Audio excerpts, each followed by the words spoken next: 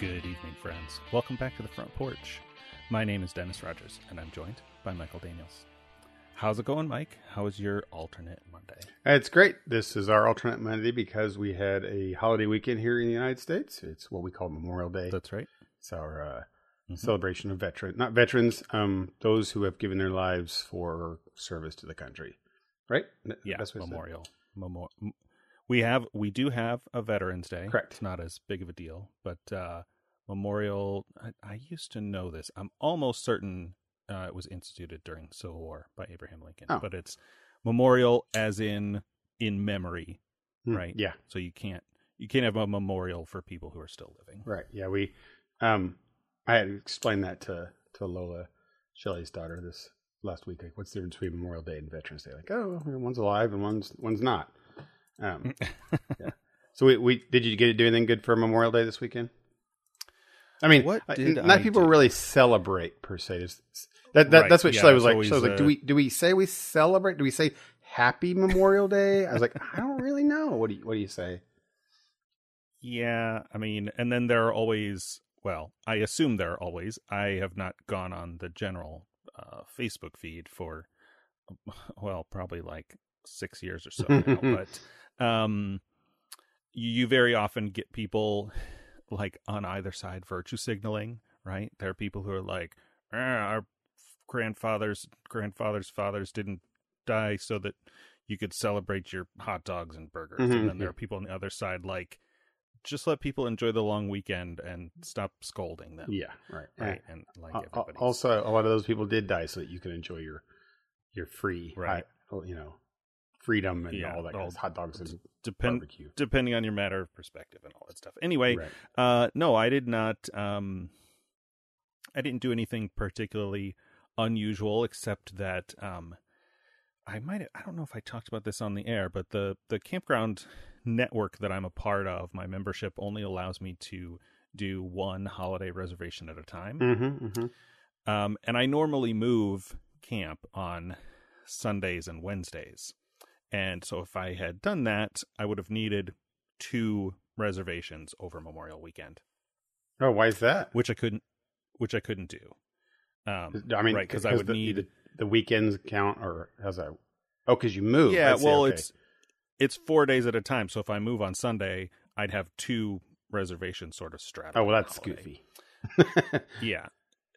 I mean, I don't know. It's all, to try and get you to upgrade, right? Oh, I see. Okay. Because there's more upgrades. Expensive membership. Right. They're microtransactioning you or subscription. It's sort of the opposite. They want people to buy what they call, because they are lifetime memberships,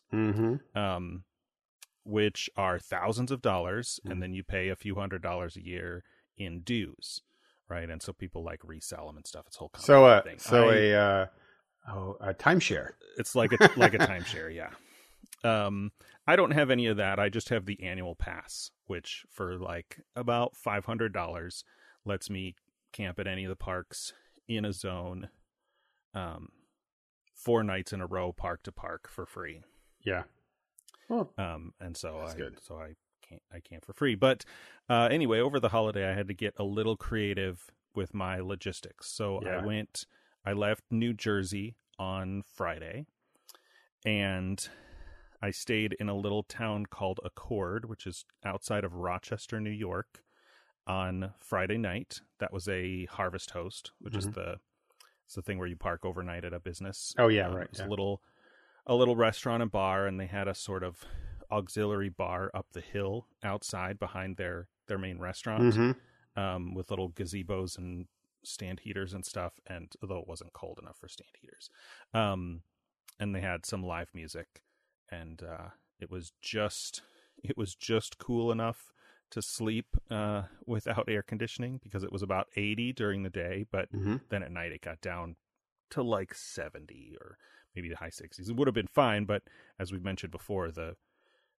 East Coast, at least the New England, this is true in the South, it's true all along the East Coast, is just so humid. Humid town, yeah. Kind of swampy. Anyway, that was Friday. And then Saturday, I drove across Vermont and New Hampshire to get to Maine. Up north. Where there's one park, north, but at like the kind of the southern, not very southern part, but almost, pretty far south in Maine. I ended up, and I don't plan this because I go where the parks are. The park in Maine is in a town called Wells, which is just north of the town of Ogunquit. Ogunquit, that's a name. Yeah, I assume an Indian name, but I recognize the town, of course, from the book and series The Stand. Oh yeah, it's Stephen King place. All Maine is, right? Yeah, Stephen King wrote a lot of stories that are set in various parts of Maine. Mm-hmm. It makes sense. He's from there, right? Right, as far as I know. Yeah. Not an expert on Steve. I did look to see if there was like a Stephen King museum or something nearby, and I think there are, but they were, an hour or more away from where I was camped, and I'm like, I'm not that interested. Yeah. To drive all that way. But the character, I don't necessarily want to say main character, but the female character, that's a weird way to say that too. The character of Franny, Francine, in Stand is from Ogunquit, and so is the guy who ends up turning bad, Harold Lauder. Mm-hmm. Louder. Harold. Anyway, they're both from Ogunquit, and so I was like, well, I have to go check out this place. And I found something even more unexpected. There's a big bar and restaurant in Ogunquit, Maine, called The Front Porch. Nice.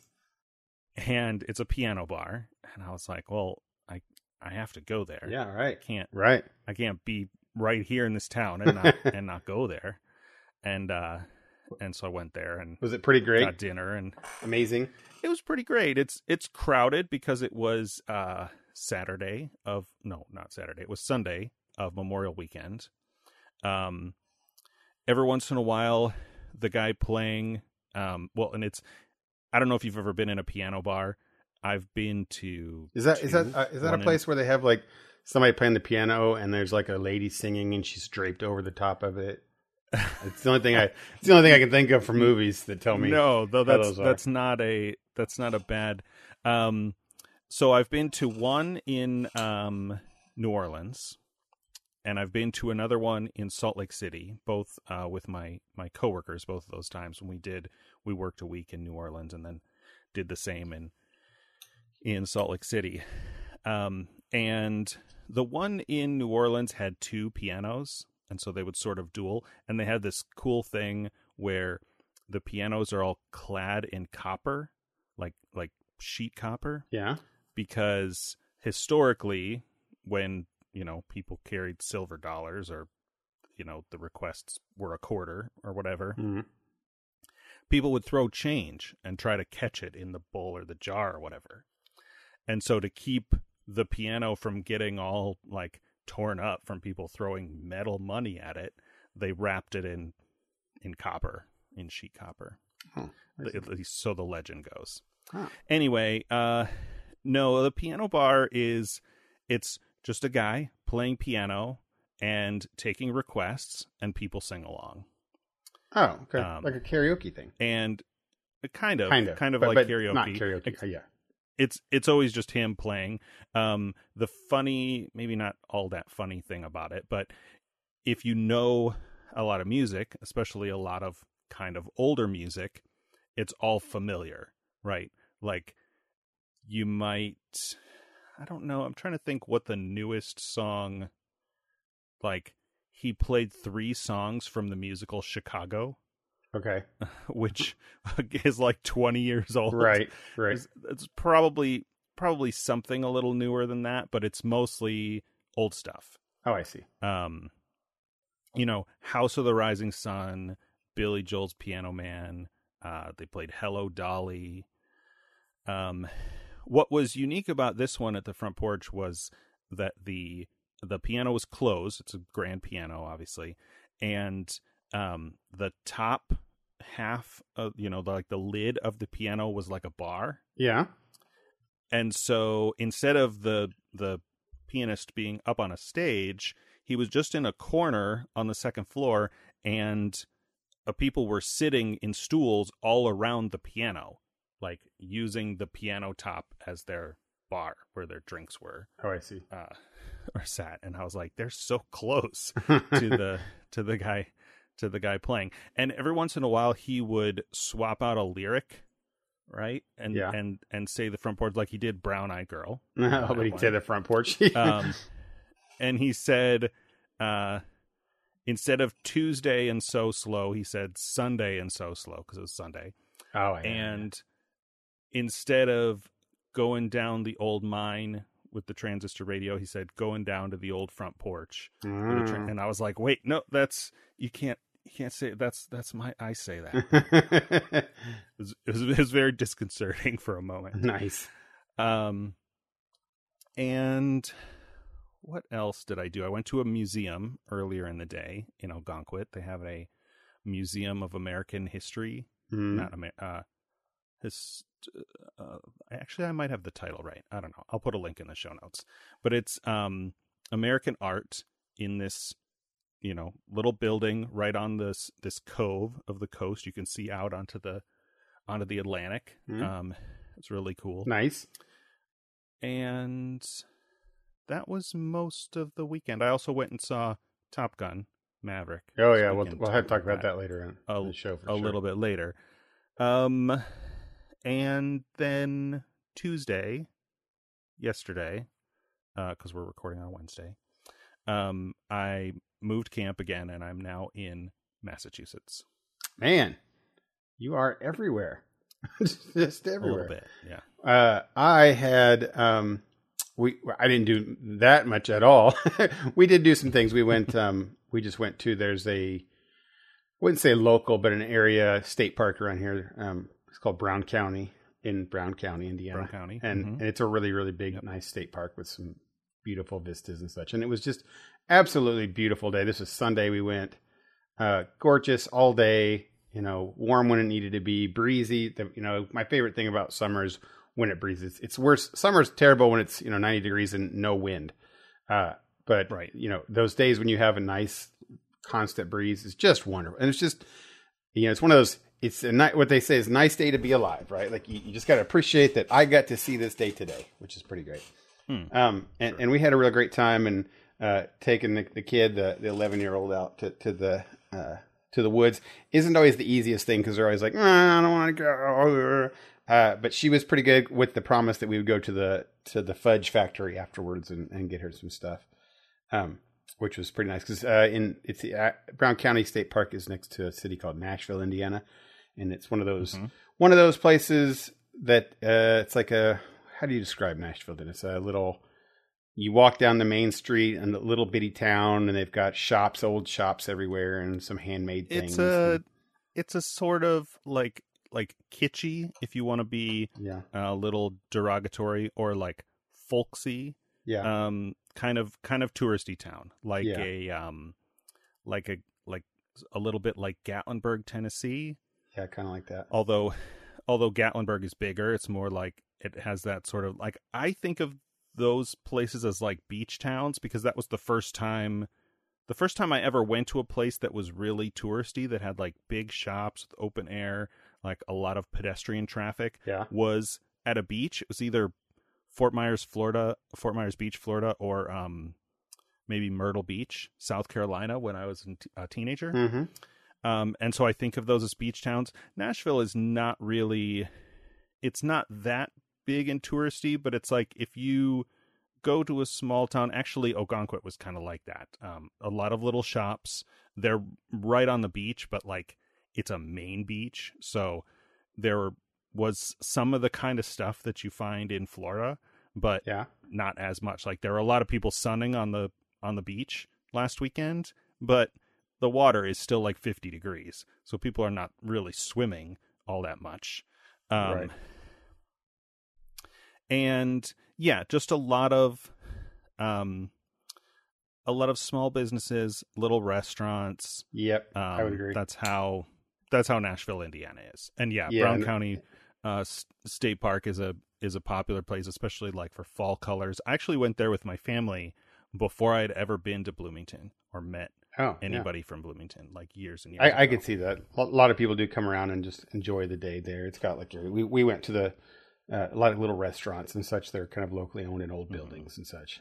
So we were going to go to there's a really, really huge and nice distillery in that town called Hard Truth. And I'd never been and I always wanted to go. We showed up and it's like an hour and a half wait. We went out hiking all day and Shelley was like, no way. I was like, yeah, no way. We're fine.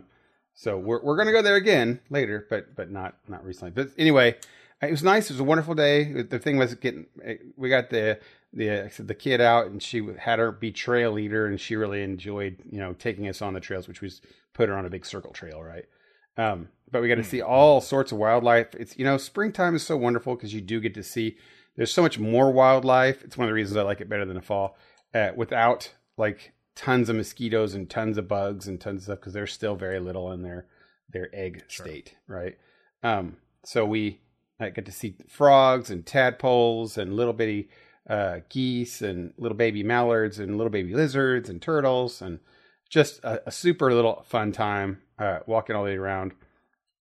And because she's in a good mood, we get to do, answer all sorts of questions, and she was very super inquisitive. Then we walked in the creek, which was very crystal clear and cool, and just a wonderful day, I guess is what I'm trying to say there for like a Memorial Day weekend thing.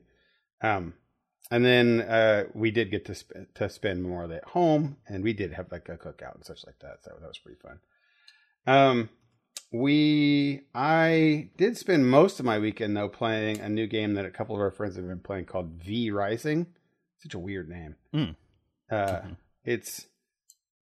I compare it more to Diablo than anything. You play it. The thing about it is it's run like on you can run on a persistent server. So our buddy's runs it, and we all connect to it, and it's up 24 hours a day. So people are hopping in and out and playing. It's not one of those things. And it's, you play a vampire, and you're they call it a survival genre. So it is that. It's one of those ones where part of the game, most of the game is combat. You're in a Diablo view, like a Diablo 3D isometric view. And, isometric, yeah. Okay. Yeah. And you, it's day and night cycles because it's important because of the sun, and you are building a castle. So it's got a lot of like Minecraft. This is where people compare it to Valheim. I'm not sure why they do that, because Valheim's not the only game where you like unlock walls and floors and things like that. Definitely wasn't the first game.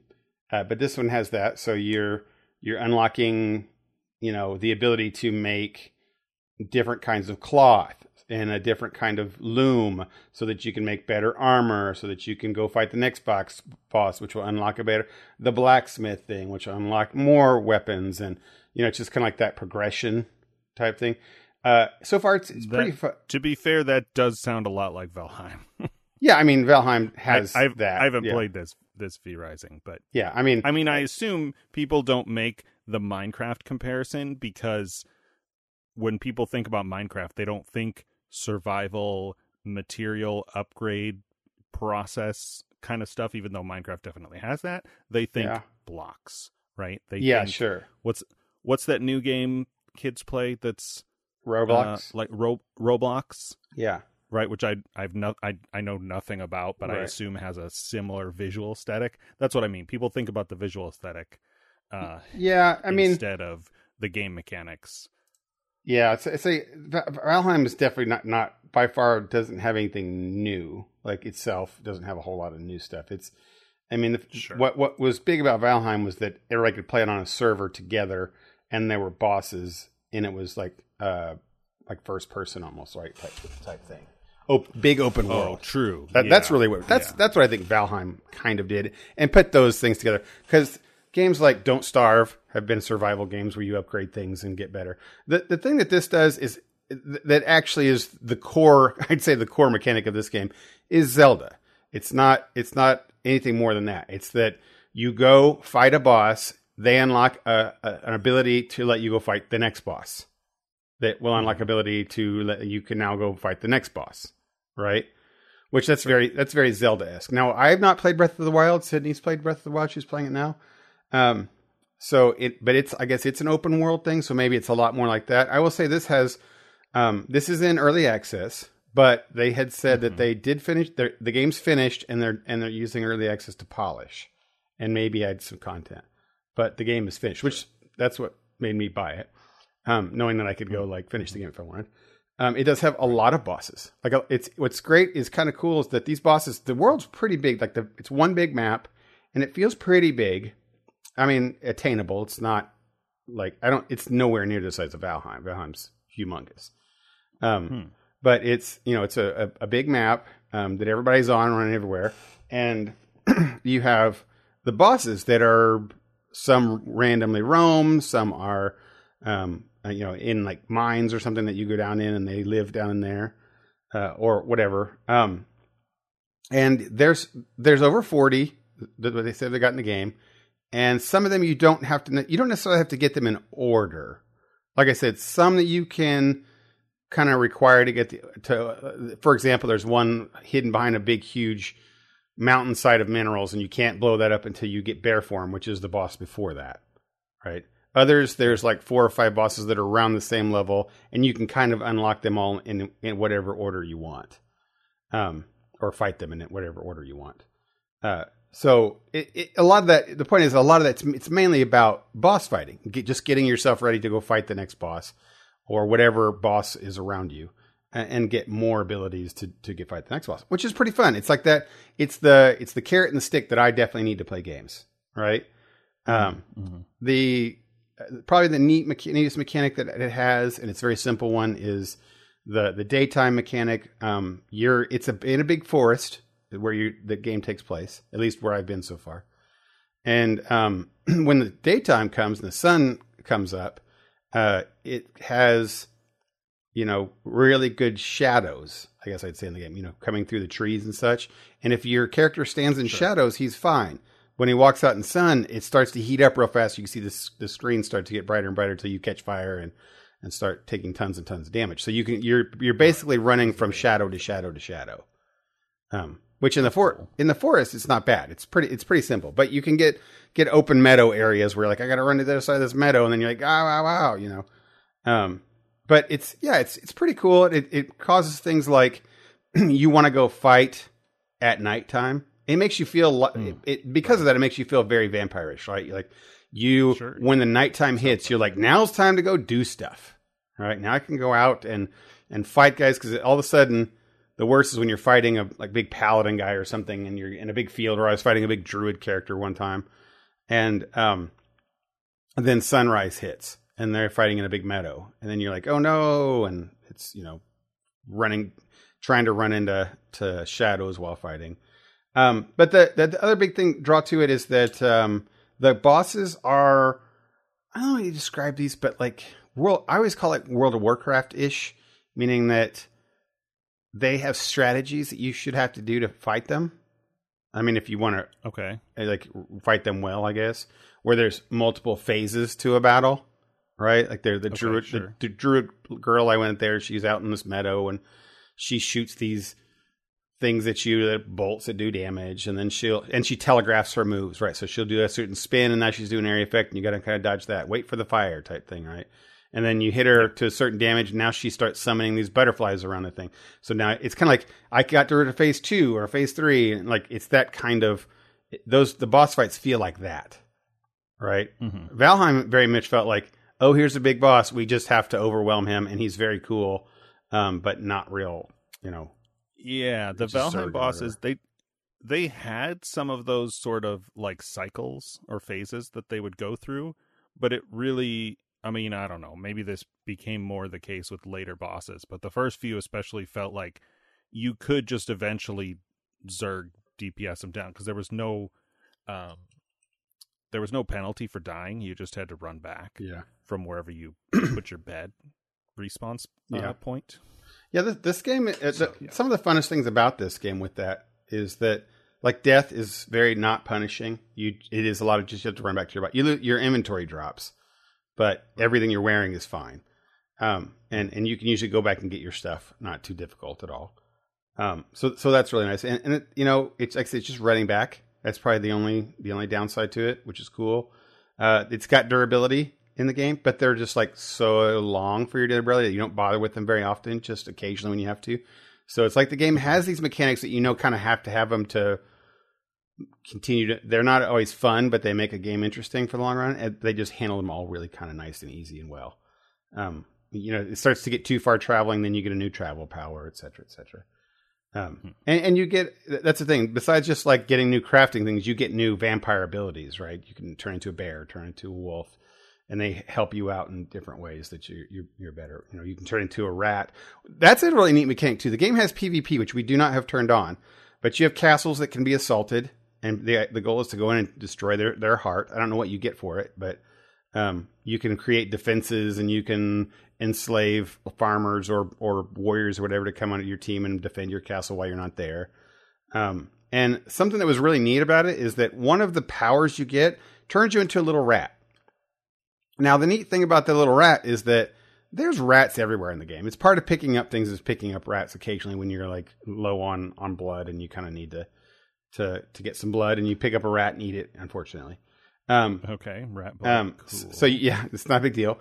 You don't want to eat rats unless you have to. You're at a pretty low spot, but they're around, right? And you turn into one of those, and you have no nameplate bar or hit point bar on you. You just look like a rat that's on one of the NPC rats, right? To all players and everything. You can't mouse over the person really to see that they're a person.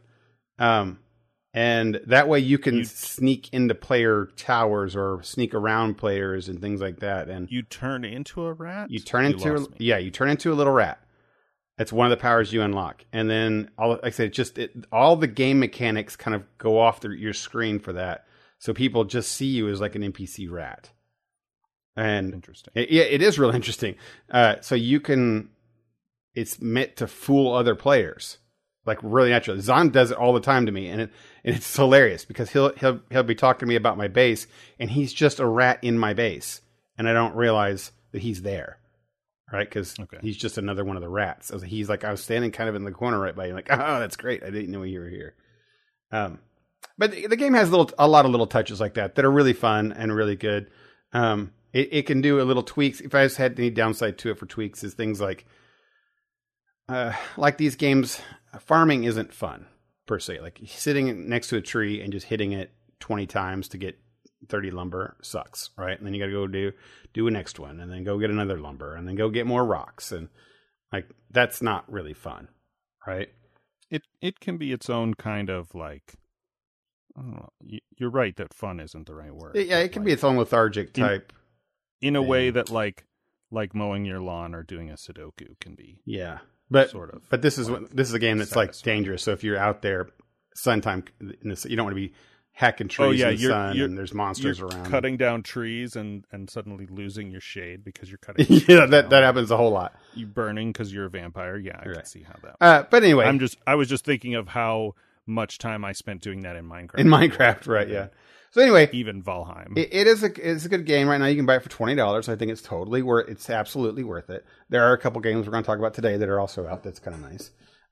But and I'll probably play it again. If I don't play it again tonight, I'll play it again very soon.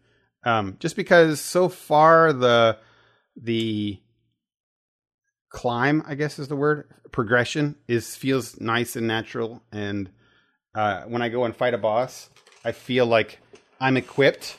I'm at the right appropriate area thing that I've done all the things in between the two bosses that I need to. And now I just have to learn it. Right. And it doesn't feel too punishing. But it does feel punishing. Like if I'm fighting, I just want to go up and hit with a sword and this boss wrecks melee people, then I'm going to completely lose the game all the time. It's like figuring out the next step, right? Which is nice. And it feels very natural. So yeah, I would recommend it so far. And if they're only just going to polish it more, that's even better.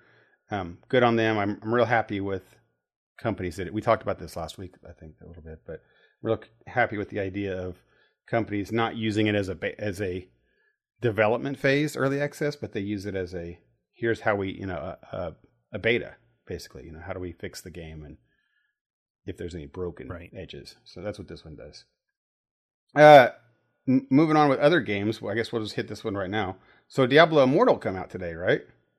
Mm-hmm. Yep. I didn't get to play it much, so I'm going to rely on you to, if you got to play it today, talk a little bit about it. I'm not even quite out of the tutorial yet. I've only, I click this. I have only kind of done the same. I played through the tutorial twice. I'm doing that stupid, annoying thing I do where I get out of the tutorial and then change my mind and want to roll a different class. Yeah, sure. Even though I've basically played all 7 of the, I think there's 7 Diablo classes. Yeah, there's nothing new in this for classes so far. No, well, and there's no witch doctor. Oh yeah, so far I saw monk, crusader, necromancer, demon hunter, barbarian, wizard. Is that all? I'm missing one. I think there's 6. There's crusader, barbar, monk, wizard, demon hunter, and necromancer. Yeah. I will say so. It's everything but witch doctor. Witch doctor. I will say that so far I'm still through the tutorial, so that people listening have to take that with it. The game looks beautiful. It looks like a Diablo game for sure. It looks better than Diablo 3 by a fair margin. I would agree. Even for I got a nice handheld thing, and it looks beautiful on it. Now, that being said, I'm going to have to turn all that crap down. Because in the hour that I played it, my battery went from full to 50%. And I was like, whoa. You'll have that. Yeah, and I did see in the options, there is tons and tons of settings to turn things down. So it looks like there's options to make your battery. They knew that, right? And you're going to be able to fine tune whatever's best for your device to. Yeah. So if you have, a bleeding edge phone and you're playing with a controller case that's keeping it charged or whatever, you can play everything. You can play with all the settings cranked all the way up. Yeah, I have yet to have to play a game where it's my charger's plugged in. My phone will last me like a whole day or two before it goes down. I've yet to have to do that until now. Now I'm like, I don't even know where my phone charger cord is. I'm going to have to find it because I think I will want to play it for lengths of time, which is weird for a mobile game for me. I don't play it for an hour at a time, but I can see myself doing that. It does, I guess, and I've not really experimented with this at all, but it does also have a PC version, right? Maybe with like full sort of synchronized save because it's always online, even more than Diablo 3 was, which is interesting too. Yeah, but yeah, I've played through the tutorial a couple times. I don't like that I have to play through the tutorial again every time that I roll a new character. Mm-hmm. But that's kind of how Diablo 3 was at the beginning. They didn't add adventure mode until way late in the life cycle in the lifespan of that game. And so that's annoying, but otherwise, like it's a little bit like playing Diablo 3 on the Switch. Like it's a lot of it's very familiar. Yeah. But then some things are different. Like there's no tumble. Of course, the tumble was only in the console version of the game anyway. I do feel like I'm missing that. I'll say that because I played the console a lot, and I felt like I need to be on dashing. PlayStation. Yeah. I was like, something's missing. I need a dash button, but you don't need one. But yeah, it's always interesting how they implement, because the classic games were very mouse centric, right? You're just clicking. And so to do that with controllers, and of course maybe not of course, but I have not played a ton of these sort of simulated controller or on-screen controller style games on my phone. It's not a thing I normally like to do. I want to play games that are vertical on the phone. But I spent a month probably dabbling with the various MOBA games. I'm not going to remember any of the names of them, but I probably talked about it on the podcast at the time. This one's very smooth, plays really nice. Like there's a whole kind of region where the fake joystick goes and will respond to wherever you press your thumb. All the little power abilities that can aim have the little touch and pull, slide to aim functionality. It's more complicated for me to explain than to actually do. It's very intuitive.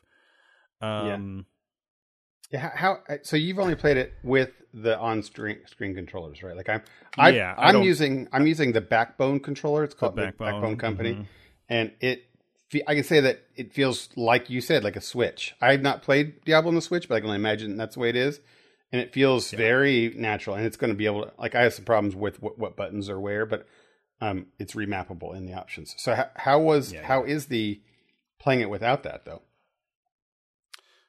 Yeah, it worked pretty well. I actually don't know how you would aim abilities with a normal controller, but I assume there's a way with the right thumb. Yeah, it's the right thumb. So I'm learning that because I've not done this before. In this, I have played since I've got this Backbone controller that goes onto my phone. I started to play a lot more of those games that we were just talking about, like you require a controller. And it feels a lot. It does. It feels like a Switch. Like it's about the same size as a Switch, an OLED Switch, with my phone and such. And so it feel very natural playing it this way. And it has a right joystick. So, for example, I'm playing the Necromancer, and if I want to use an area effect spell, I hold down the right trigger, and then my right mouse, my right thumb, kind of aims it. Moves the stick. That's what I figured when I was trying to think of it, because on the screen there's a button for that. I assume you're probably talking about Corpse Explosion or something. Yeah. The ability is there as a little circle. If I touch it with my thumb, then I can swing around whatever direction I want to aim. Yeah. Just like you're doing with the thumb. It's just in the same. There's no separate button because the button can be because it's on the screen. Yeah. I like that you can go back and forth. Because I have my controller on, yes, you can move the little cursor over to like inventory, pop it up, but I just move my thumb and touch the screen with my thumb. Oh, you can just touch your screen. Yeah, that's how playing the Switch is. Yeah, which is nice. It's real nice because it has a touch screen. Yeah. I had one of those controller things for my phone, but it was a couple phones ago, and it was one of the cheap ones that only fit that generation of phone. When I got a bigger phone, it didn't work. Oh yeah. And it didn't have real sticks. It had the sticks like I want to say one of the Steam controllers was like this, or maybe what was the PSP or the PSP? Vita? Yeah, maybe one of those small PlayStations. Instead of a stick, it's like a disc in a larger disc. Okay. Do you know what I mean if I say that? Don't think so, but so a joystick. Oh wait, yeah, I know what you're talking about. Yes, I know what you're talking about now. But yes, you should. It's a little T-shaped pad on a ball, and it rolls around. This is flat, and so you can swivel this. I'm gesturing; you can't see, and the listeners can't either. Right. And anyway, it's like that. So it was sort of like having a joystick, but not really. And I mostly just used it to play emulated Game Boy Advance games, so I was barely using the joystick stuff anyway. Wow. But yeah, if we end up playing this a lot, I might think about getting either that or the whatever the Razer one is called. It's a little bit cheaper. Oh right. And I buy a lot of Razer stuff, even though I sometimes have issues with their mice. But... I think all right, so other thing about it that I don't have a lot to talk about. Well, I'm sure we'll talk about this later. But that I'm kind of unsure about right now is that it's, as our buddy Trotsky told me, he calls it an MMO. Yeah, and but is it though? Like, I don't quite understand what part of it. When I get past the tutorial and into the second zone, there are a bunch of other people there. Okay, but is that the only extent of the MMO, or is it like you have to get in groups and fight in that groups? I don't know. It has the 4-man party, just like Diablo 3 had. I have not dabbled with any of that because it was the middle of the day and I was supposed to be working. I haven't been able to get on it all day. And then when I opened it up again, I was like, I don't think I want to play a Crusader. Maybe I'll roll a Demon Hunter. Yeah. And then I had to start over. Yeah, and then some people I know, some of our friends, like you can't change servers with your characters. The characters are assigned to the servers. Yeah. So that's kind of an issue. But I'm since I'm still in the tutorial right now, and it's a long tutorial. It's like you're going through your whole first town and such in the game. But it does feel pretty good. Like we mentioned, the game itself looks wonderful. There's bosses and different kinds of loot and gear, and it's got all of the things that a Diablo game has. So I will say this: I don't know what people's worries were about this on a mobile device. I guess is what I know. There was people saying nobody wanted a Diablo on a mobile device, but like seeing this game, I don't know what the big deal is. Yeah, we talked about this when that BlizzCon happened, and I think you and I both were like, I don't know, that sounds kind of cool. The problem was, Blizzard for years, I mean, I think even at the time when they did that, the closest they had to a console game was Overwatch, and that was cross. Like, their whole thing has been PC. And so they got up on stage when people were expecting to hear about Diablo 4 and were like, hey, Diablo mobile game. And just the wrong audience for that announcement. And then still, that's been like 4 years ago. Right. It took so long to finish polishing or whatever, as they Blizzard do. does. Right. What we've seen just this limited amount of time so far, I'm actually really pleasantly surprised to have like a Diablo game to play. I was expecting a watered down type thing. Now, here's something none of us have been able to see yet: is that one, it's free to download, which means right there your interest should be what something's happening here. Where are they going to get money from? So there's got to be some kind of a paywall somewhere, right? I don't know what that is. I mean, but I don't know.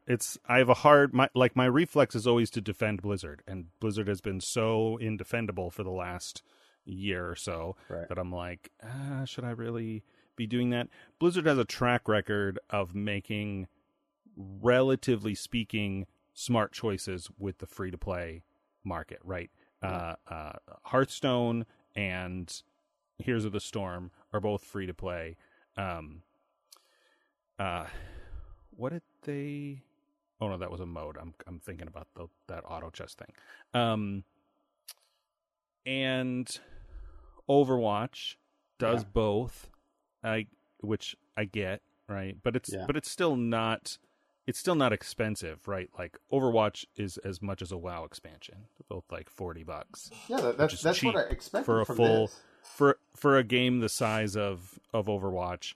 Like, you expect that. I knew this was going to be free to play, and just like with their other games, I had some level of good faith, because this was back when I still had a lot of good faith in Blizzard. Yeah. That they would make the in-app purchases or the monetization, whether you call that non-predatory or at least less predatory in the genre of what that is. That's its own whole side conversation, and it's way too early to say. Like, we've not had enough experience with the game to make a judgment call on that one way or the other. But I'm excited about it, and I have been kind of since I heard about it. I was checking every couple weeks or months, like, is there any news on this? Is this gonna thing? I saw when we were at Fox's doing the birthday thing, I saw a headline that said sometime in May, and I was like, that's like tomorrow, and then it wasn't. It was June 2nd, which is today. Yeah, it's the fear is always pay to win, right? Especially if it's an MMO, which means people are playing it together and getting progression and competing and and Diablo 3 was pay to win, right? With their real money auction house. Oh, when they had the actual thing, right? So they should have learned the lesson there. The whole game is based around what loot you have, what gear you have, and if you can buy that gear with money, it's somebody selling it instead of Blizzard selling it, but they're still getting a percentage on that transaction. And so people are like, well, why, if I can just buy the gear I need, why would I play at all? So like I said, I think they, for all the things that Blizzard hasn't done well lately and recently and over the years, they've at least been one of the better players in this free to play space, and so I'm I don't.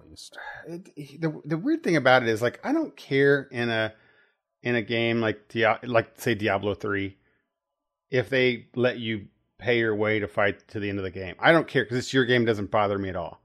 Right? You do you. I don't care. But don't tell me that you beat the boss. Right? I don't. That it actually makes the game cheaper when everybody says I beat Diablo. Like I have no proof that you didn't just pay for that. Right? Sure. But which is one thing. But the other one is if I'm in a game and I'm going up and I'm going to fight a boss and I need to play with other players, and then I'm playing with a guy who's totally twinked out and doesn't know how to play and is terrible. That's a super annoying thing, I think, for especially MMOs when they have these kind of pay to win things that you don't you use a thing. So I don't really know that so far. I got in front of me here what they have in the game. There's two different kinds of paid currency right now. One is that you can get these things called platinum. This money, it allows you. It's how you buy things on a marketplace, which I can't believe even they have a marketplace. They're trying this again, like buy stuff from other players. So we'll see how that goes, because I thought that whole experience was absolutely terrible the last time. Right. And just all of it was a terrible experience. I mean, it was terrible because I never cared about getting anything. Anything you wanted was on the auction house, and you bought it. So it was like just playing the auction house. Everything you got in the game was to sell for gold so that you could buy things. Yeah, I mean the real good fix as part of that thing was that you got better loot. Like, you still in Diablo 3 get a ton of stuff you don't need, but it's so much better than it used to be. You don't get like just a random assortment of gear for every class. Like, you mostly get stuff for your class, and then that means most of the time it's an upgrade. Yeah, and it provides a better sort of dopamine loop. I agree. Okay, so they have that one. That's what Platinum's for. It's also, you can use it to craft legendary gems. So you need these platinum stuff to get legendary. So you can't craft legendary gems unless you have this money mechanic, which that's the thing that you get by doing dailies and certain quests. Like, so that just already makes me kind of cringe with doing grinds. I gotta get on my Diablo grinds. You're like, don't look forward to that. I mean, every Blizzard game has those dailies. Like, they were doing them before mobile games, and every mobile game has them. Right. That's what incentive it's the thing. It's the thing that makes me not. Right. I mean, it's the thing that makes me not play those games. Right. It's why I don't play. Sure. Yeah. Any game that makes me feel like I have to log on to play, I just don't want to play. It sometimes can keep me in a game, but it very often will prevent me from trying. I can't get sucked into that again. Well, the problem there is that, I shouldn't have to think that I have to find time in my day for this. Right? Like, I shouldn't have I bet it's almost midnight. I better stop doing what I'm doing, or even worse heaven forbid, hey guys, I'm doing something with my friends, and I got to run over here and do this Diablo Immortal dailies, right? Because you can't get your progression stuff. And even the 11-year-old here in the house is having issues with that now, where she's playing Roblox on a server, and she's got always like, are we going to get home in time so I can go log into Roblox and get my consecutive day login thing and run my dailies? Like, that stuff immediately reminded me, like, no, that's terrible. That's a terrible thing to incentivize me going away for the weekend and feeling bad about it. Right. Sure. Because I don't have internet access to play my game. That's how Wordle and all of its clone games are. It's the double, and like, I definitely get what you're saying. The daily chore is a weird sort of like, and people do that with everything, not everything, but they do it with a lot of things, right? Like time hop we used to do was a thing where you do, and it like rewards your streak. There are a lot of games and apps that do streak kind of stuff. Dailies they usually don't have streaks, but they're like, log in 14 days. So if you miss a day, you're just pushed back again. Which is just as almost as bad, right? Because you feel like it's going to take me 30 days to get this one gem, and then if I miss one, then now it's 31 days. And right. Anyway, my point there is that's a terrible mechanic that I hate. Like it's probably one of the worst things that can happen in games. I mean, I think my only counter to that is that it's better than what it replaced in games like WoW, which was just hours and hours of grind that people would do all at once to the detriment of their lives and health. Yeah, I remember that's probably the thing that makes, get what you're saying for sure. That's the thing that probably gives me PTSD with this subject is WoW. I remember it was Burning Crusade, and I wanted to raid. We were raiding the Black Temple, right? We were a progression guild and on the server, and we had to get on, right? Like it's part of our job, I'd say, to get on, to be on the first to down whatever you want to do. You have to get on every single minute of every day that you can to do these things. And I remember on the side of it, I wanted to get a dragon and unlock this like black dragon or something like that for a riding mount. And I had to get on every day, and I knew it was going to take 2 months of daily grind to do it. And every time I missed, it felt terrible. And when I was out somewhere, I felt like I need to make sure that I plan to get home so that I have time to do X, Y, or Z. And I mean, it'd be like, I compare the rating, because it's easy to be down on rating thing or have it hard to explain to people, like hard to explain video game streamers. Right. To me, it's like if you were in a community softball league or something, and everybody who's on the team has to be at practice. Maybe that's not every day, but if you miss practice, like the other people on the team are probably going to give you a hard time for it. Well, that's probably the thing. Yeah, physical sports is not equivalent to games, but it's all part of that. Like, you're committed to be part of that team, to be a progression guild. Like, that's a high goal. And so everybody is expected to. Well, that's the rough part about that is that, like, the daily thing. I think is if it was weekly, because they have weeklies in these games. Those are fine. Those are kind of cool. You can play them and naturally kind of get stuff. And hey, I got my weekly stuff. But like daily is the thing that gets, even that word, do this thing every day. You know, that phrase, right? For sure. And then the reason I have the PTSD of that is because I completed that, and it was like everyone who's a raider has those stories that I'm not going to go into mine. But when you're done with it, you look back, and while you feel a sense of accomplishment, you also feel like you've lost a chunk of your life doing this thing, right? And whether you're accomplished and I can say a thing or whatever, I know it's a personal thing, but still you put in so much of the effort. And then when you do that, when you're not doing that, like when I was out of that and I'm done with that, I remember getting done with that guild and done with that server and going on and just kind of wanting to enjoy the game instead of doing that stuff.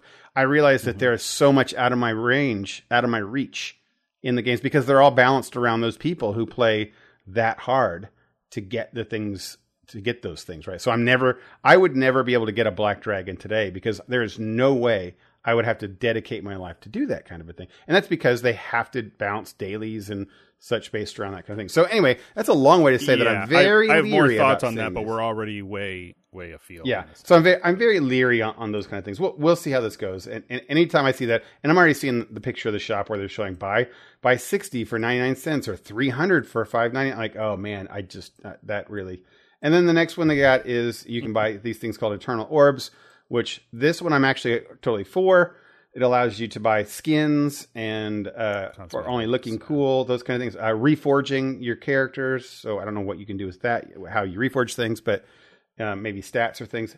That's cool, right? It's totally it's a flat type thing. So you can pay money to not become more powerful, but maybe switch your gear stats around or something. But you still have 100 points to fiddle with, or whatever it is, right? I think that's cool. Yeah. I like that. I like that. And if you ever want to pay an extra money for the cool Diablo skin or angel wings or something, that's fine. I think that's totally a fine type thing. Or services they'll have, like I'm sure they'll let you, switch servers for a couple $, or whatever it might be. Right. So that's kind of monetary thing. I'm actually kind of for, and I think it's neat and can add to the game, and I like paying for it. Personally, after this is all done and said, I would rather just buy a game. I've said that a long time ago. I'd rather pay these people a full price game and have the game, Yeah. I mean, that's its own. And again, we've been on this topic a while. Before we move past this, I think doing the server sharding thing like WoW is a mistake. I feel like they should know by now better than to do that. None of their games since WoW have had servers like that, and I don't think it's necessary. Like, they could group people by region without making these permanent server choices that I assume they're going to charge us to switch for later. That feels like some executive boardroom decision. But and I don't want to get too much more on that. And then what did you just say? You said something else that I about the skins and services. Yeah, like cosmetics for microtransactions. That part of it's fine. Oh, the free, like, I knew it was going to be free to play. Like, the company NetEase that made it is known in the genre, and I think we've more or less established at this point that people don't pay big dollars for mobile games. Like, for better or worse, like that's what the App Store has set everybody up to do. You know, they did that Mario game that was $10 and people lost it. Yeah. Like, it's $10. Like, it's I not thought it was Mario great purchase, Odyssey, right? but it's still, it's a $10 Mario game, right? Yeah. And it's Nintendo. Like, first party Nintendo games never go on sale. Like, right. Yeah. What is your?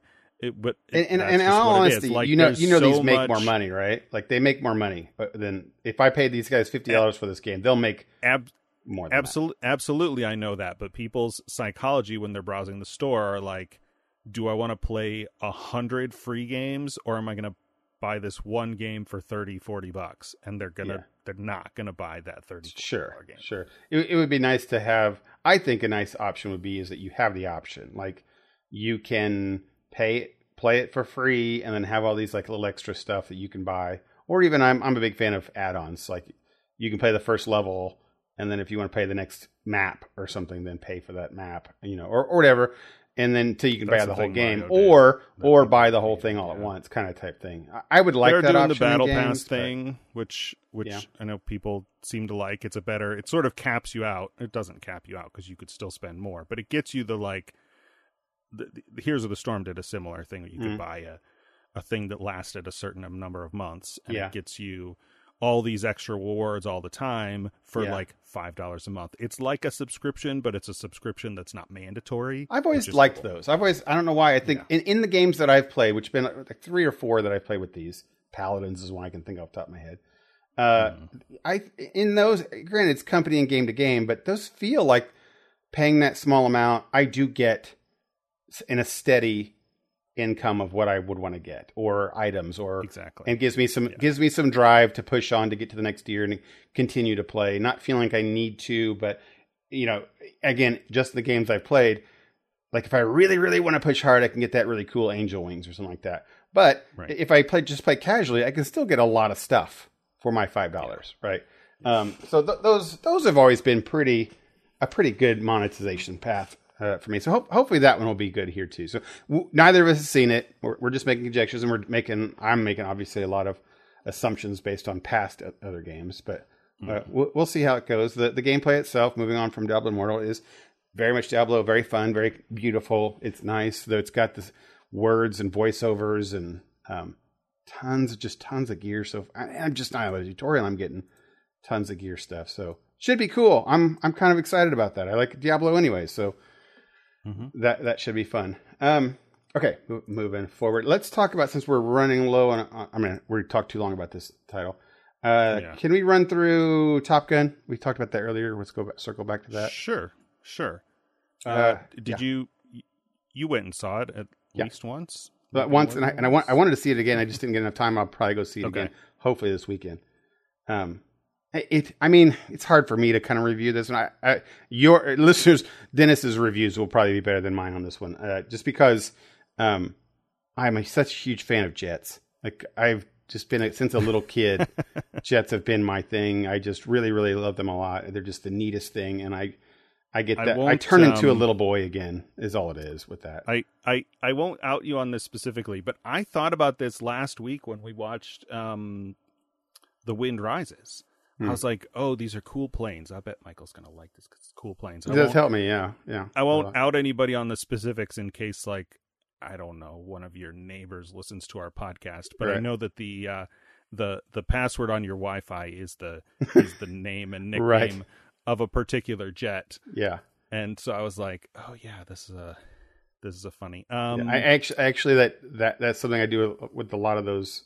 My Wi-Fi passwords also alternate those through several different kinds of jet stuff. So yeah, that's how I roll. And this was so. All I can say about that is that this is the best of the best that you could have with jets. I mean, from a movie going experience, was the coolest ever. And just talking about right now, I want to go back and watch those maneuvers. And I watched a lot of the behind the scenes for this movie since then.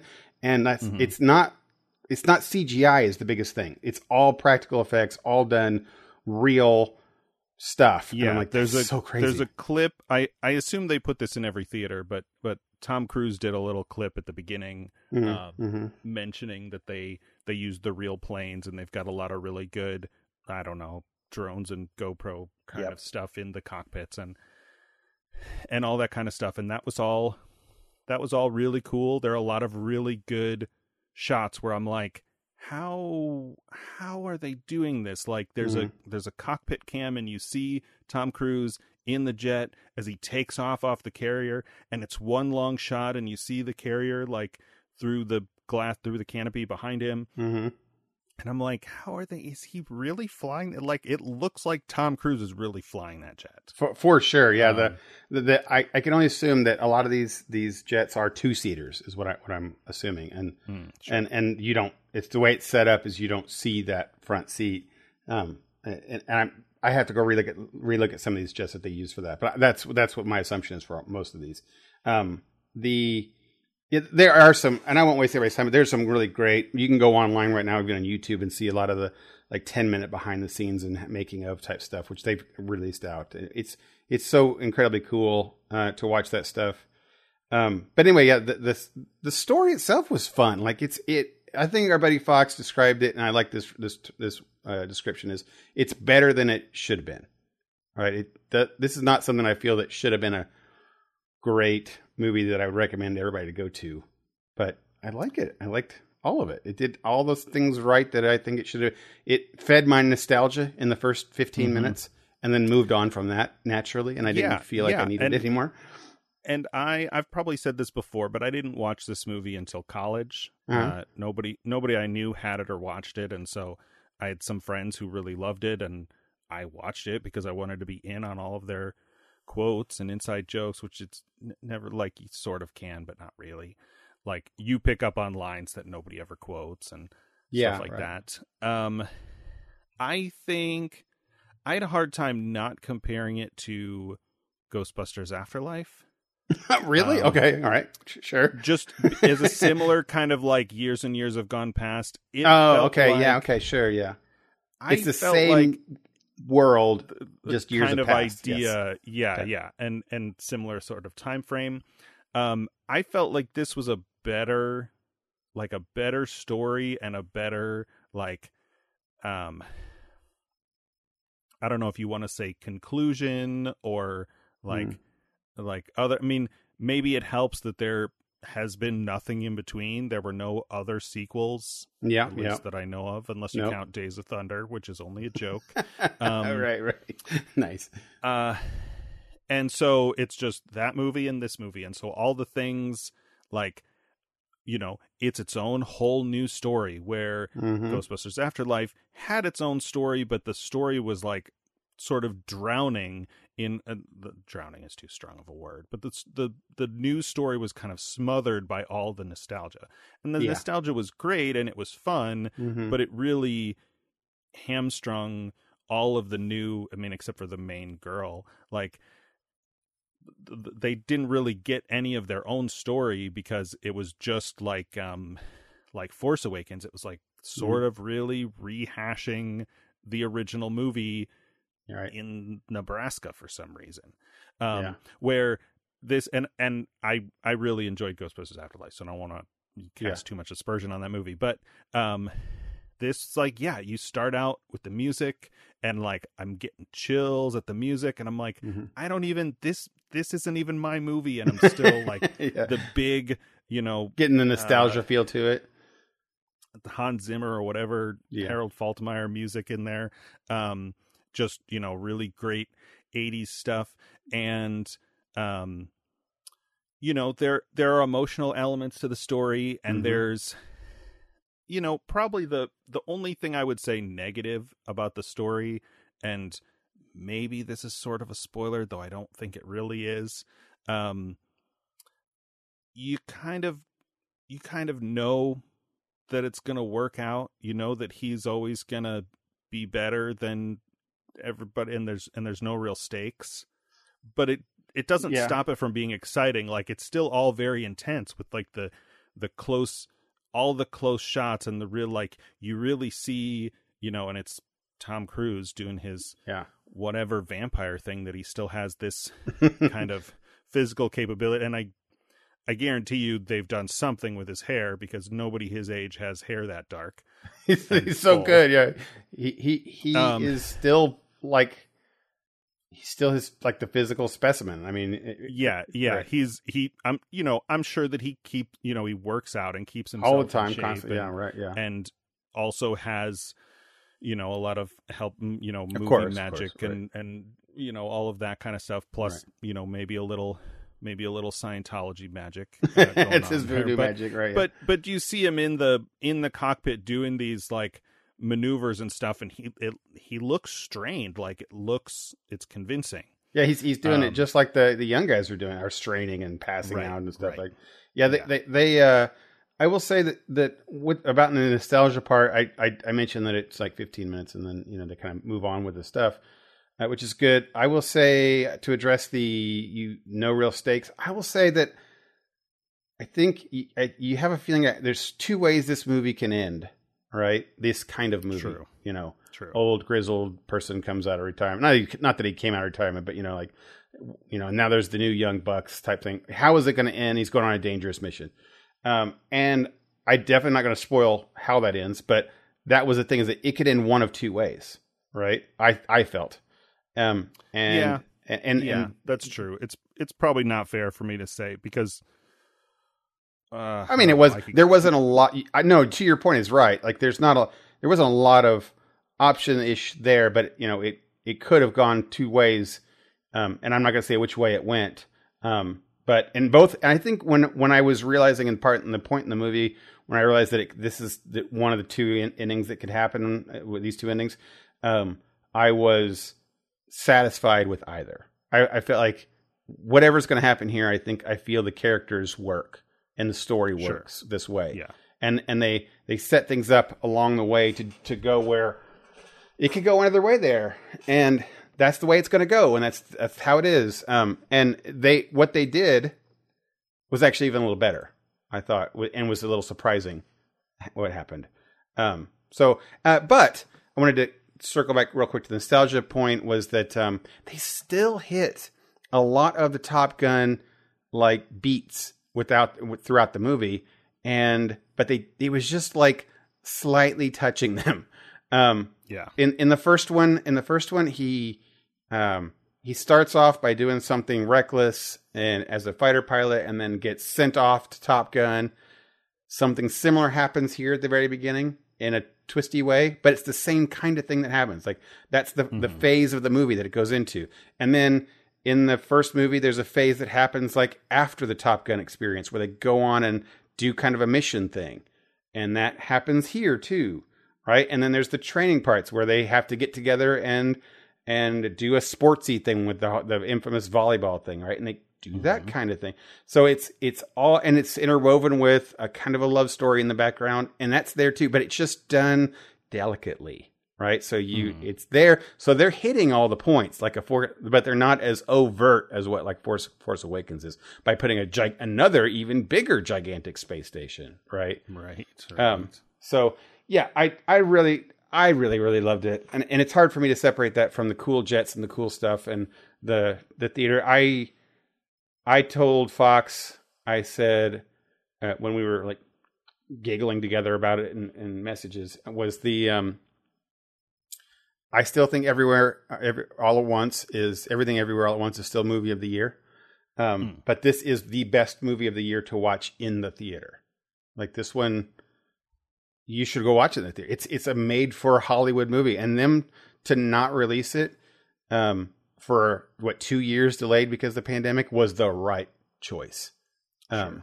For sure. And that's shown in the crazy Rotten Tomato scores that it's getting for both critics and audiences. I think that you're getting, without that music playing in the background, without the cool jet sounds and the, going into hyperdrive or whatever the heck they go into, and having the cool woohoos or whatever, that's just something that you get in a movie theater experience, which is pretty cool. So yeah, I liked it a lot. I'm going to go watch it again. And it's, I would say one of the best of these nostalgia laced shows I've seen in a long time. Do you know? So I've two things, and these are they're not really spoilers, but you should, I don't know, skip like a couple 30 seconds if you're too worried about that. Almost at the very end when they have the picture, I like that. It gave me some chills. I was like, this is dumb, but I appreciate it. I did too. And do you know what the plane is at the end that they're flying, the prop plane? Yes. That's actually Tom Cruise's personal jet. Is it? Yeah, he owns that. It's a World War II plane. Fighter. That's his own personal thing. It reminded me, unfortunately, of the movie Pearl Harbor. Oh, yeah. Sure. Because they do a lot of flying in those planes, and I think those planes are cool. They have a weird, like, when the landing gear goes up and everything, you're like, what? It looks like a... It's pretty neat. Well, it almost looks like a Star Trek ship, like the way the bottom is rounded, and it's very cool. And I love the silhouettes of like the low wings and the prop, the front, the single engine prop in the front, and all totally. I kept noticing that they were really highlighting that plane a lot, and I went afterwards and did some more reading on it, and I was like, I thought that was a cool plane just in general. But then they show it in multiple scenes and really are like lingering on it. And then of course, it's Tom's special pride and joy thing that he has. So he's like really highlighting this thing. So yeah, that's a cool. I will say there's another plane at the end, which actually made me even more giddier. Not at the very end, but like third act. Yeah. You know what I'm talking about? That was my, like, that made me giddy. I liked that, but I was like, okay, come on.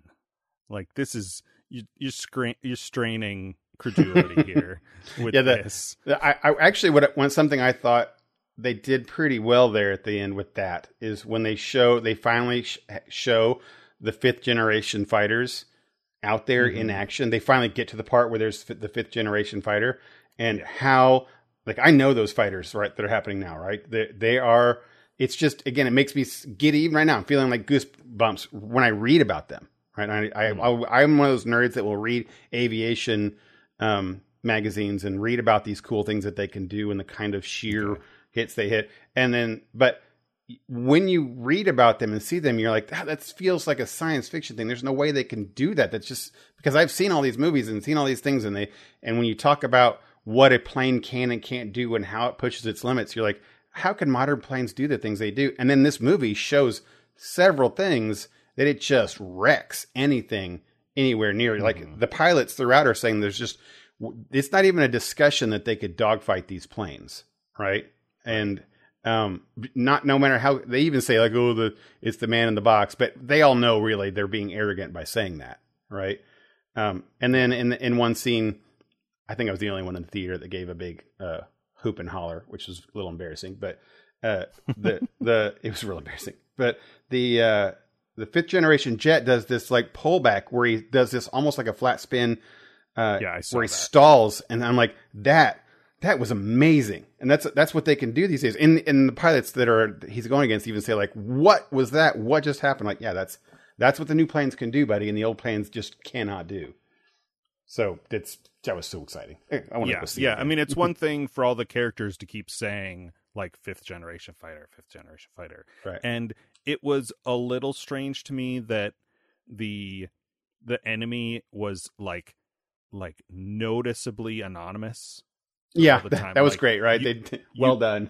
you never see them not with helmets. It's never identified as like Russia or North Korea or whatever they're supposed to be, anything, right? Yeah, or China or any of that. It's just they call it the enemy, don't they? Like the enemy. It's just the enemy because there's no active war with the I think they do that in. I think no, they do that in the first movie too. They fight MiGs, which are typically a Russian plane, but right, but not.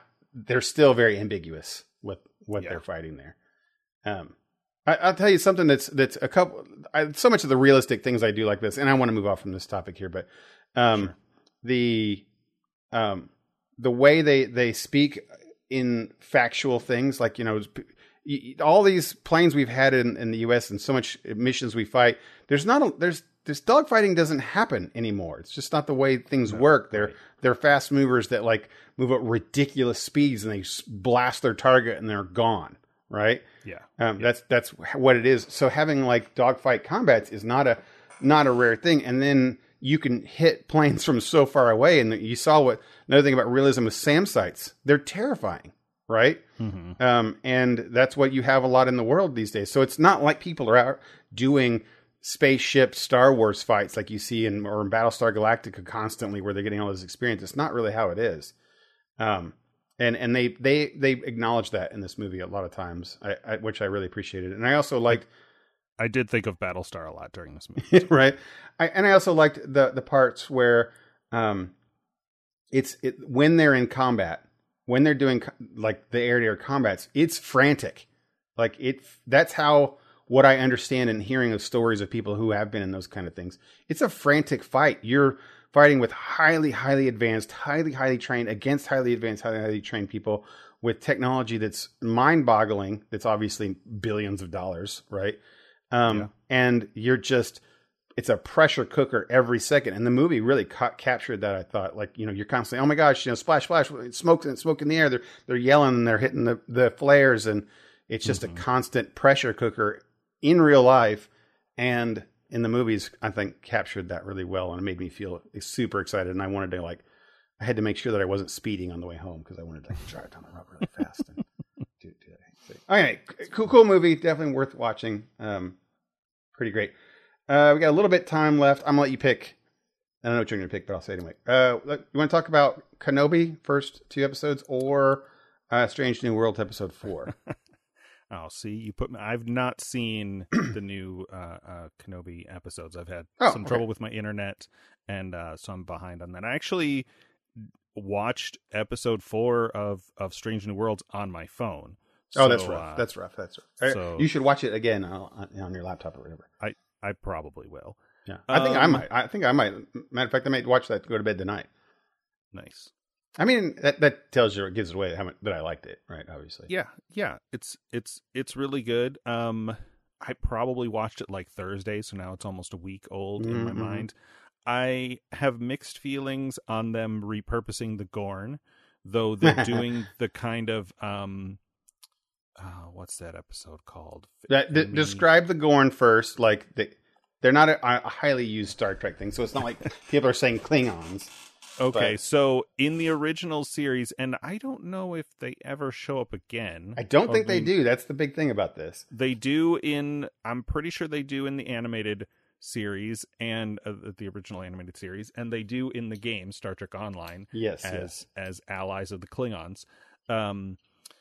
In the original series episode, The Arena, the Enterprise faces off against this ship, and they start attacking. They're I think this is how it starts. They're at this planet, and there's a incredibly advanced being or species or whatever on this planet, and they abduct Kirk and the captain of the other ship, the Gorn ship, and put them both on this planet to fight to the death. It's like like an ancient Roman or Greek, sure. The leaders are going to duel instead of the armies fighting.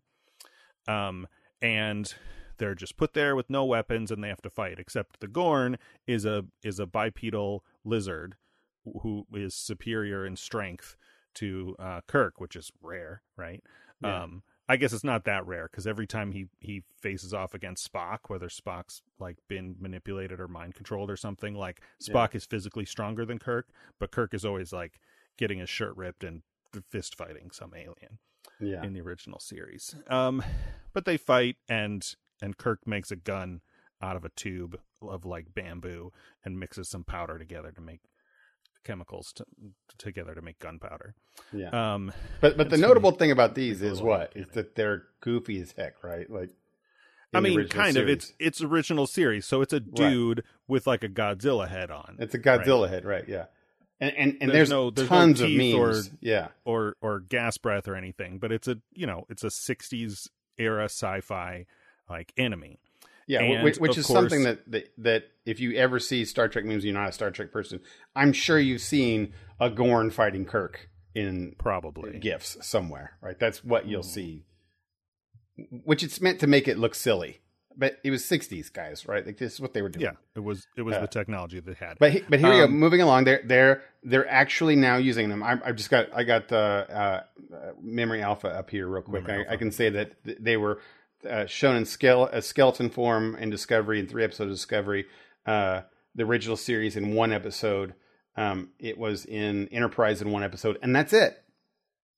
There's like Lower Decks and some other things that I wouldn't count them. Yeah, I mean, and that sort of makes sense to me, right? Because in the 90s era, the special effects were better, but they were still doing practical effects, right? Like the Klingons didn't look like, kind of weird pseudo Russians with weird mustaches and slightly dark skin. Like they had these cranial ridges on their foreheads and stuff like that. But that's still the kind of stuff they did. They didn't really have the technology to make like full on lizard head kind of race. The closest they could do is the Cardassians, and they still have, it's just a bunch of rubber latex stuff glued to people's heads. Yeah. And necks. So now they have them in Strange New Worlds, episode 4. They're the main baddie of the week, right? Right. And we still don't see them. So there are a couple layers of this is what they did in the original series with Romulans. Except the Romulan stuff happens in the past. So like the Discovery crew, the Enterprise crew, the Scott Bakula Enterprise, the series Enterprise, NX-01, and the Strange New Worlds crew could encounter Romulans, but the like lore of the Romulans when they first show up in the original series is that there was a war between the Federation and the Romulan Empire, but it was before they had video communication, which is something they would only think of in the 60s because we have video communication now. Yeah, but you could say that it doesn't work over space, whatever, and so when they see a Romulan for the first time and see how much they look like Vulcan, it's actually the same actor who played Sarek in the original series. It's a big shock, right? And so they're doing kind of the same thing here where the Gorn don't answer their hails.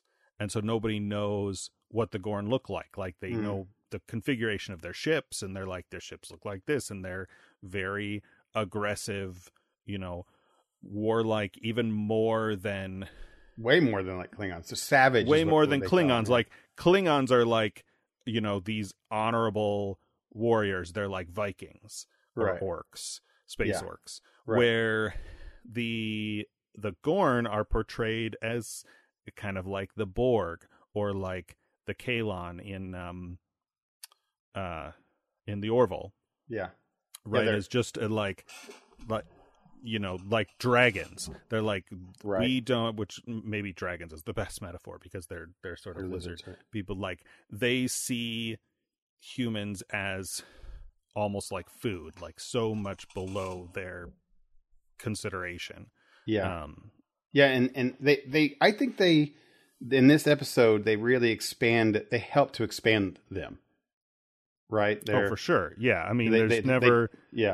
La'an speaks a lot about them, because that's part of her backstory of her character, right?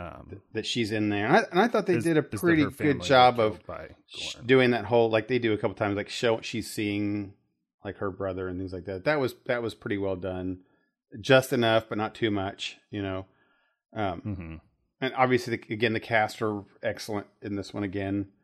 All of them are pretty good. I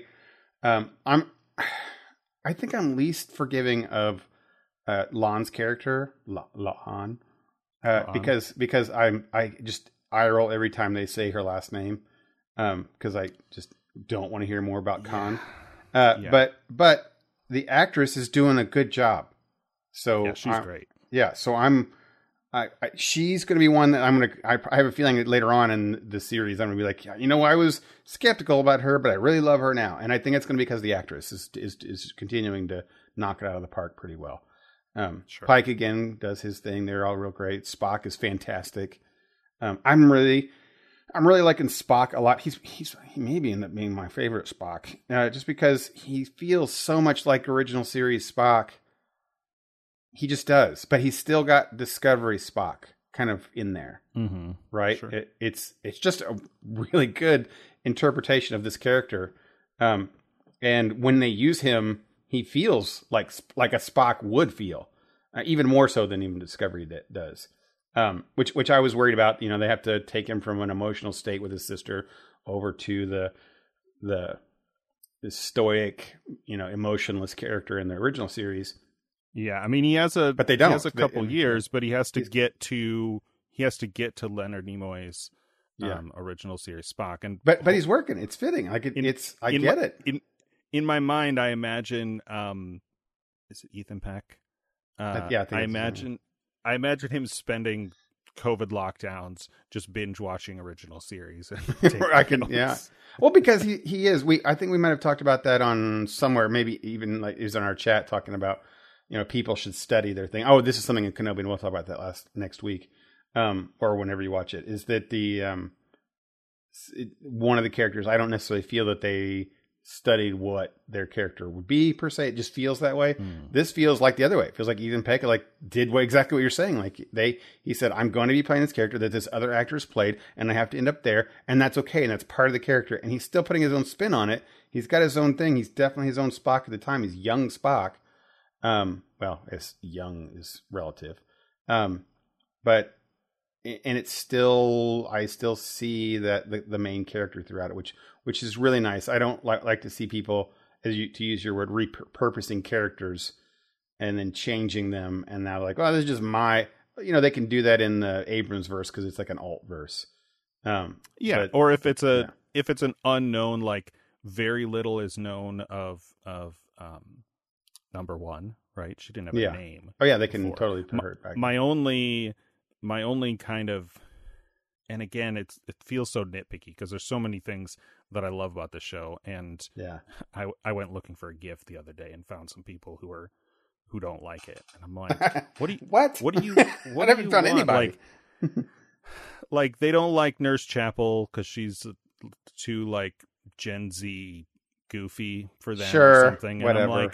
I'm like, just go rewatch the old show if you want the old show. Like, there's a difference between, you know, something being like bad or unfaithful to the original, like Discovery and Picard, and you just not liking it because it's different. Like, different is not always bad.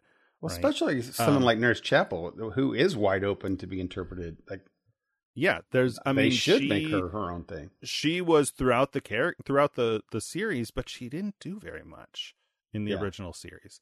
And so, a lot can be done with that. The only thing I don't like about Una, number one, is that they're also writing her into part of this like genetic enhancement con stuff. They straight up did, yeah. I'm like, no, don't, like, we've had enough con, like. Yeah, right. Did a whole terrible movie about Khan. Like, let it go. Yeah, or even Picard was so much about, you know, enhanced characters with the eugenics and things like. Don't bring Data's father into the Khan stuff either. Like, leave it alone. They really. Enough. I don't know what it is with people with, and I get that for decades Star Trek people have just had a super boner for the second movie because that was like their pièce de résistance. I get that, but at one point you got to realize that that's not all Trek has, and by dragging that out, it almost feels like a little insulting that there's not more to Trek than just the the second movie. Khan was great, but he was not as great as so many other things in this series. Well, yeah, it's like right. It's like what several people have said. It's like Star Wars and the Skywalkers, except worse because yes, Star Wars was just the Skywalkers in the first movie, and then for decades when it was all a couple decades when it was all the Star Wars we had. Yeah, but Star Trek was always more of a thing. Like Wrath of Khan was just one movie that was a sequel to one episode in the original series. Yeah. That's it. Like there were almost 70 episodes of other stories before they did the Khan thing. And honestly, in the series Enterprise, they dealt a whole season with eugenics. So right, which had Brent Spiner in there too.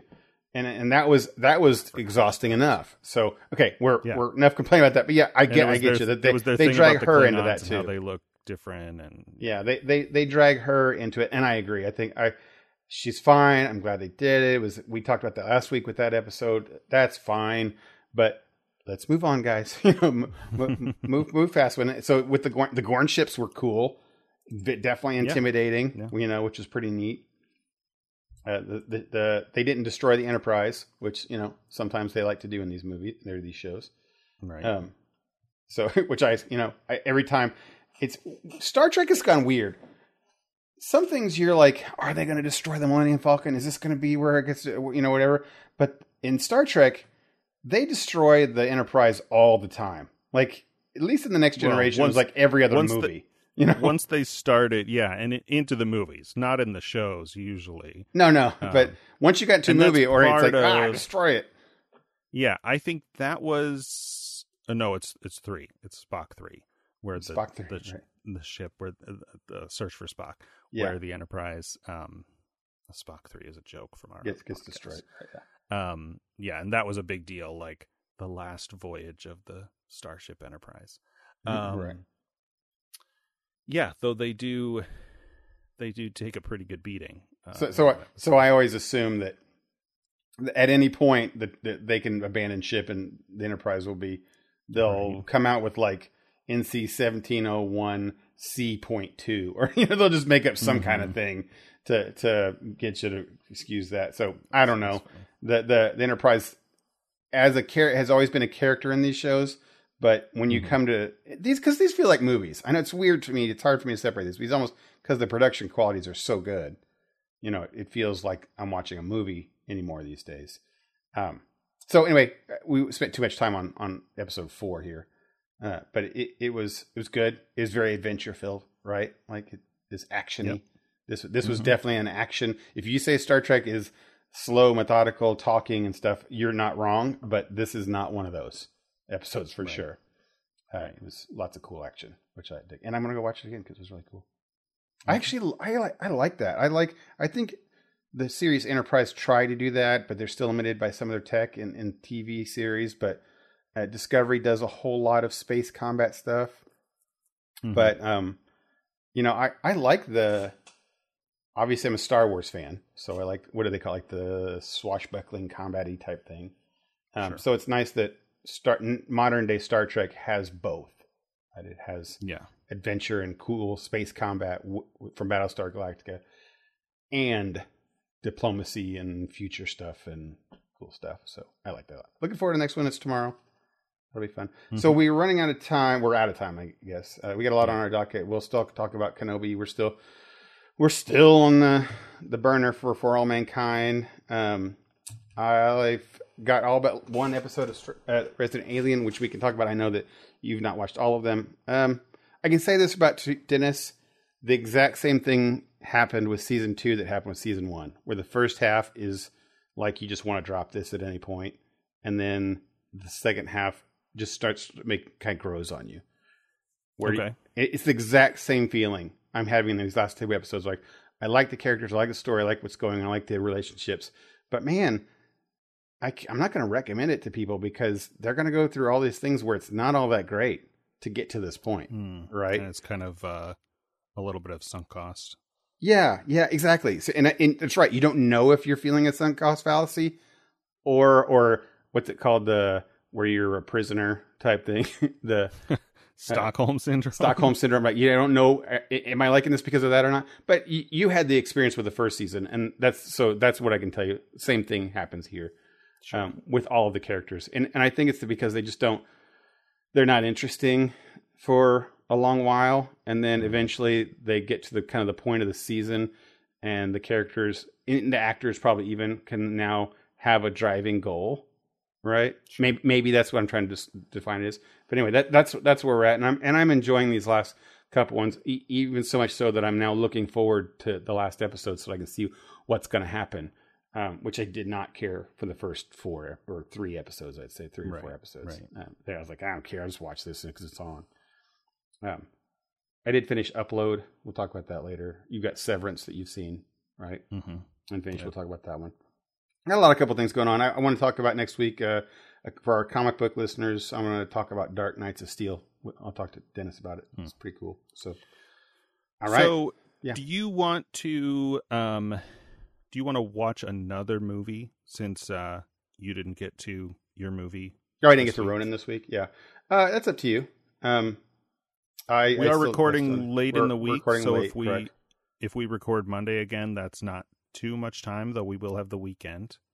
Yeah, let's just go with keep Ronin because you've already seen it, and I'll watch it this week. Just keep our Ronin for this week. I leave it up to you because you'd be I've seen Ronin, so it would be 2 movies this weekend for you. And I know as summer goes, I'm usually trying to keep myself it gets tricky outside and going.